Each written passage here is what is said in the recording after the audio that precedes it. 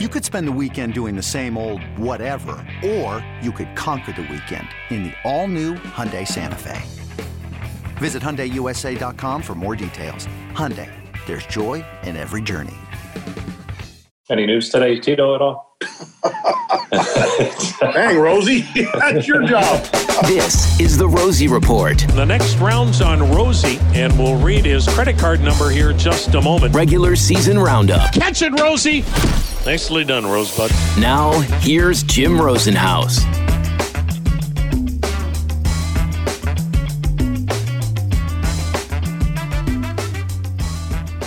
Kyle Zimmer hands at the belt. He lets it fly. Swung at and blasted. High, deep to right. Away, back, gone. Well, if they did it in the backyard, they better have lived on a ranch, because that's how far that bomb went. Bradley Zimmer gets his big brother with a prodigious blast to right. And the Indians lead it 7-3. And I don't know that the brothers ever really looked at each other, because you don't want to show up anybody, much less your brother. But that was back onto that concourse area beyond the seats in the lower deck in right. Bradley Zimmer's 8th home run. Oh, he got all of it. And that put an exclamation point on what turned out to be a festive final day of the home schedule for the Indians, and their final day is the Indians at Progressive Field as they will transition to the Guardians next season. But Monday, an 8-3 win over the Royals, punctuated by that home run, Bradley Zimmer off his brother Kyle. Just the fourth time in the modern era that has happened, and the first time since 1976 when Joe Niekro took Phil Niekro deep. The Astros playing the Braves that day. Jim Rosenhaus welcoming you in to another edition of the Rosie Report, regular season roundup, episode number 92. Cal Quantrill with a big day on the hill for the Tribe. We'll hear from him shortly. Also acting manager DeMarlo Hale, and we will also go one-on-one with Chris Antonetti on some of the things that the front office is working on this final week of the season. But first, Cal Quantrill winning his 8th game of the year, continuing a great stretch post-All-Star break. And he talked about the importance to acknowledge the fans after the win as the Indians players came back out from the dugout to say goodbye to the fans for the offseason. Yeah, I think, not all of us have been here for a long time, but we all respect what the Indians have meant to Cleveland over the last forever. And I think we wanted to send people off on the right note. So there was some pride, and I think that we're very, very happy that this is how they'll get to remember the Indians. What about for you personally, just the way that they'll remember you in your last 4 consecutive starts, quality starts, 6 out of your last 7, just the impression that you've left, not just on the team, but on the fans here? Yeah, we've talked about this a lot in the clubhouse. It's a 162-game season, right? You can't just show up for a month or two. You have to bring the same kind of energy every single day. It's actually I was a little frustrated with how the first couple innings, the energy that I had, and I tried to step it up a notch, and the boys picked me up. So I think that tried to make a statement. We tried to show that we belong, and I think we all realized that we're playing for the end of this year, and we're playing to show we belong here next year as Guardians.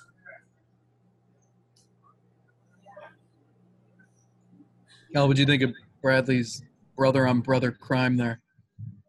Yeah, those two have got a unique little battle. It looks like it won't end either. They've got multiple years of it ahead of them, hopefully. So I think they've both had their wins, but maybe that was the final blow.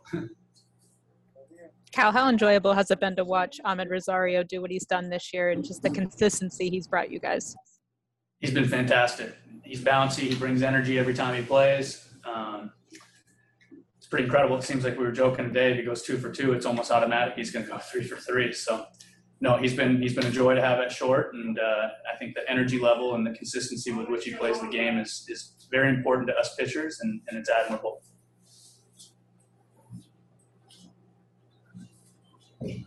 Al, if you don't have to face Sal Perez again until next year, is it too soon? Yeah, they should go ahead and trade him. I'm over that. We're joking around with him. It just feels like he's on a lot of pitches right now. It's obviously he's having one of his best years. Great career, but yeah, right now he's pretty hot. Cal, I apologize if you've been asked this. Did you notice anything different about the crowd today? You know, being the final game, all the emotion that's kind of wrapped up into that. Yeah, I mean, they were. I think they were just as excited to be here as we are. But yeah, I said it in another interview. But you know, we know it's a Monday. We know this is an unplanned game. I think it's pretty awesome that they showed up the way they did with the energy they brought. And, you know, I think we're hoping that they'll come out and they'll support the Guardians the same way they've supported the Indians, because we got big plans next year. Also after the game, acting manager DeMarlo Hale stopped by and he talked about Cal Quantrill's season and how impressed he has been with his continued development.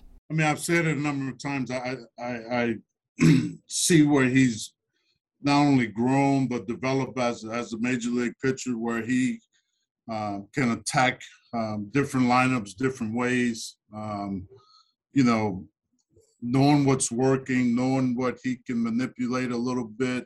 You know, I think that he's grown in that sense. Out of the bullpen, I got to say, I kind of saw a 2-pitch pitcher with a third one that he was working on. But as a starter, you know, there's a 4-pitch mix there that, you know, you can get through a few lineups with that 4-pitch mix. What does it say about him? He told me outside that he couldn't have made this start 6 months ago. He said he just didn't have his best stuff, but he learned a lot about himself and how to get through that. What does it say about his maturity and what he's learned about himself? Yeah, and you know, I think it's a compliment to him. It's also a growth in him. You know, that he's able to go out there and toe the rubber and kind of figure it out. You know, that third inning, you know, when they scored the runs, you know, there was two out, 2-strike hits, Perez and Benintendi. And, you know, those are things you can kind of learn, say, okay, let me minimize maybe one of them as you go forward. And I think he's done that over this second half where, you know, it's not been a lot of big innings. And I think that says a lot about who he is and how he's been pitching. With what Ahmed and Miles have done at the top of the order, do you guys feel like you may have found something going forward with a lineup that kind of plays off each other at the top? Yeah, I mean, it's a good blend there. And then you got, you know, Jose 3, was a switch hitter. And also, you know, you got some guys that can steal some bases in front of Jose and Fram there. So, you know, it's been good. You know, those first 4 really has been pretty good, being productive. Marlo, I know you've talked about Ahmed Rosario and how he's really settled in after Tito put him in that second spot in the order and he moved to shortstop. What has been the key for him since that move for him to just remain so consistent? I really think he just got comfortable. And when I mean comfortable, I mean, he knew he was going to play shortstop. You know, we asked him to do a few things early in the year that I think he accepted, and he went out there and he played, you know, in center field, because I think that just shows what kind of teammate he is, you know. And, you know, he told us whatever it takes, you know, whatever you guys want me to do. But then at some point we asked him to take over shortstop, and I think he got comfortable there. You know, Tito had a very good sense of, okay, he's going to be there, leave him at 2 and see what happens. And I think it's evidence the year he's having, he's gotten very comfortable.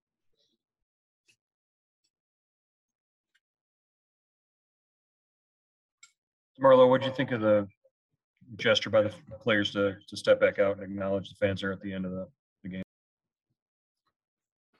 I thought it was a nice touch. I also thought the fans, you know, I mentioned earlier, you know, being a sports town here, that, They were upstanding, in the ninth inning, that last out.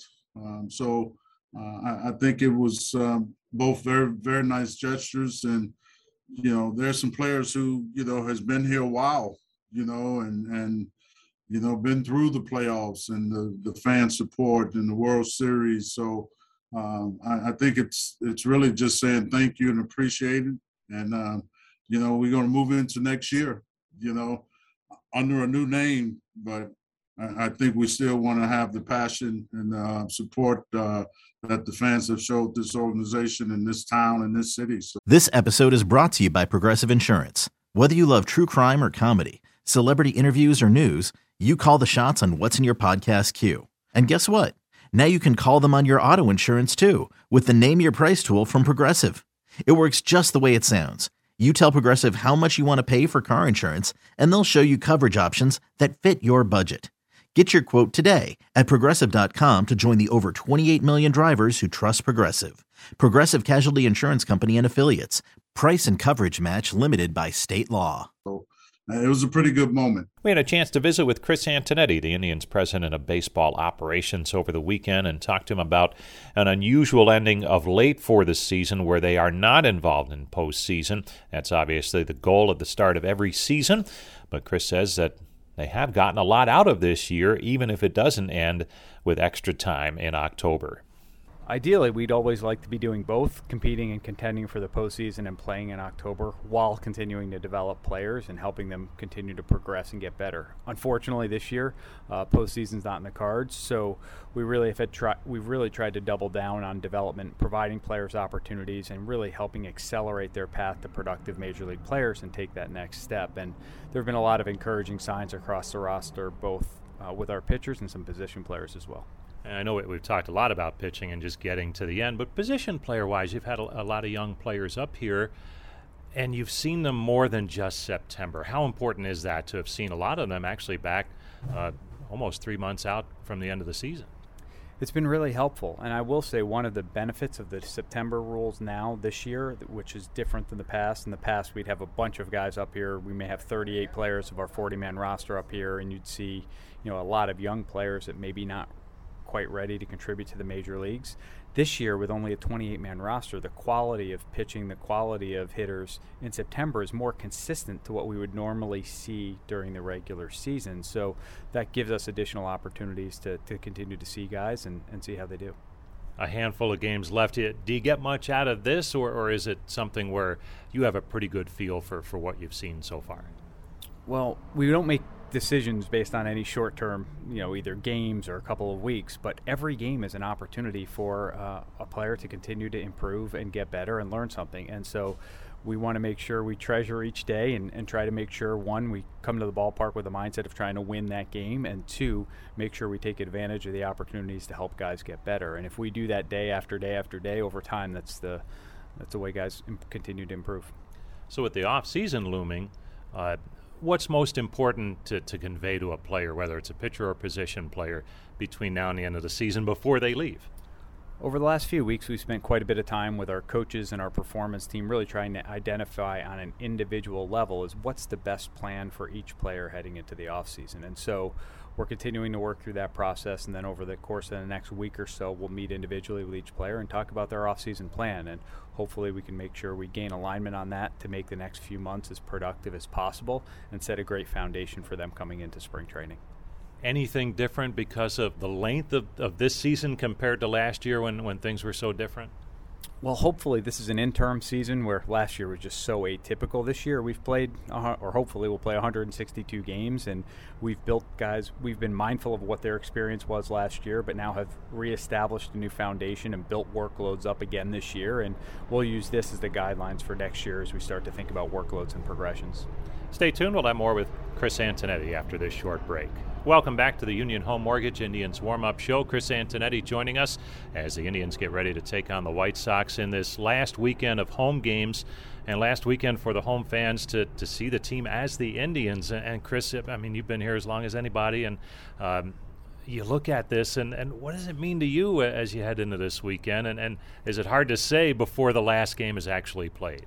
The answer to that, I think, is I'm not quite sure how it will feel. I'm looking forward to experiencing that. Obviously, I've had so many great memories associated with the Cleveland Indians and being part of the Indians. But I will say I'm excited and looking forward to the new chapter and becoming the Cleveland Guardians and building new memories and new associations around that. But exactly how I'll feel, I'm not quite sure. I'm sure it'll be a range of different emotions. But I know there will be excitement as I look forward.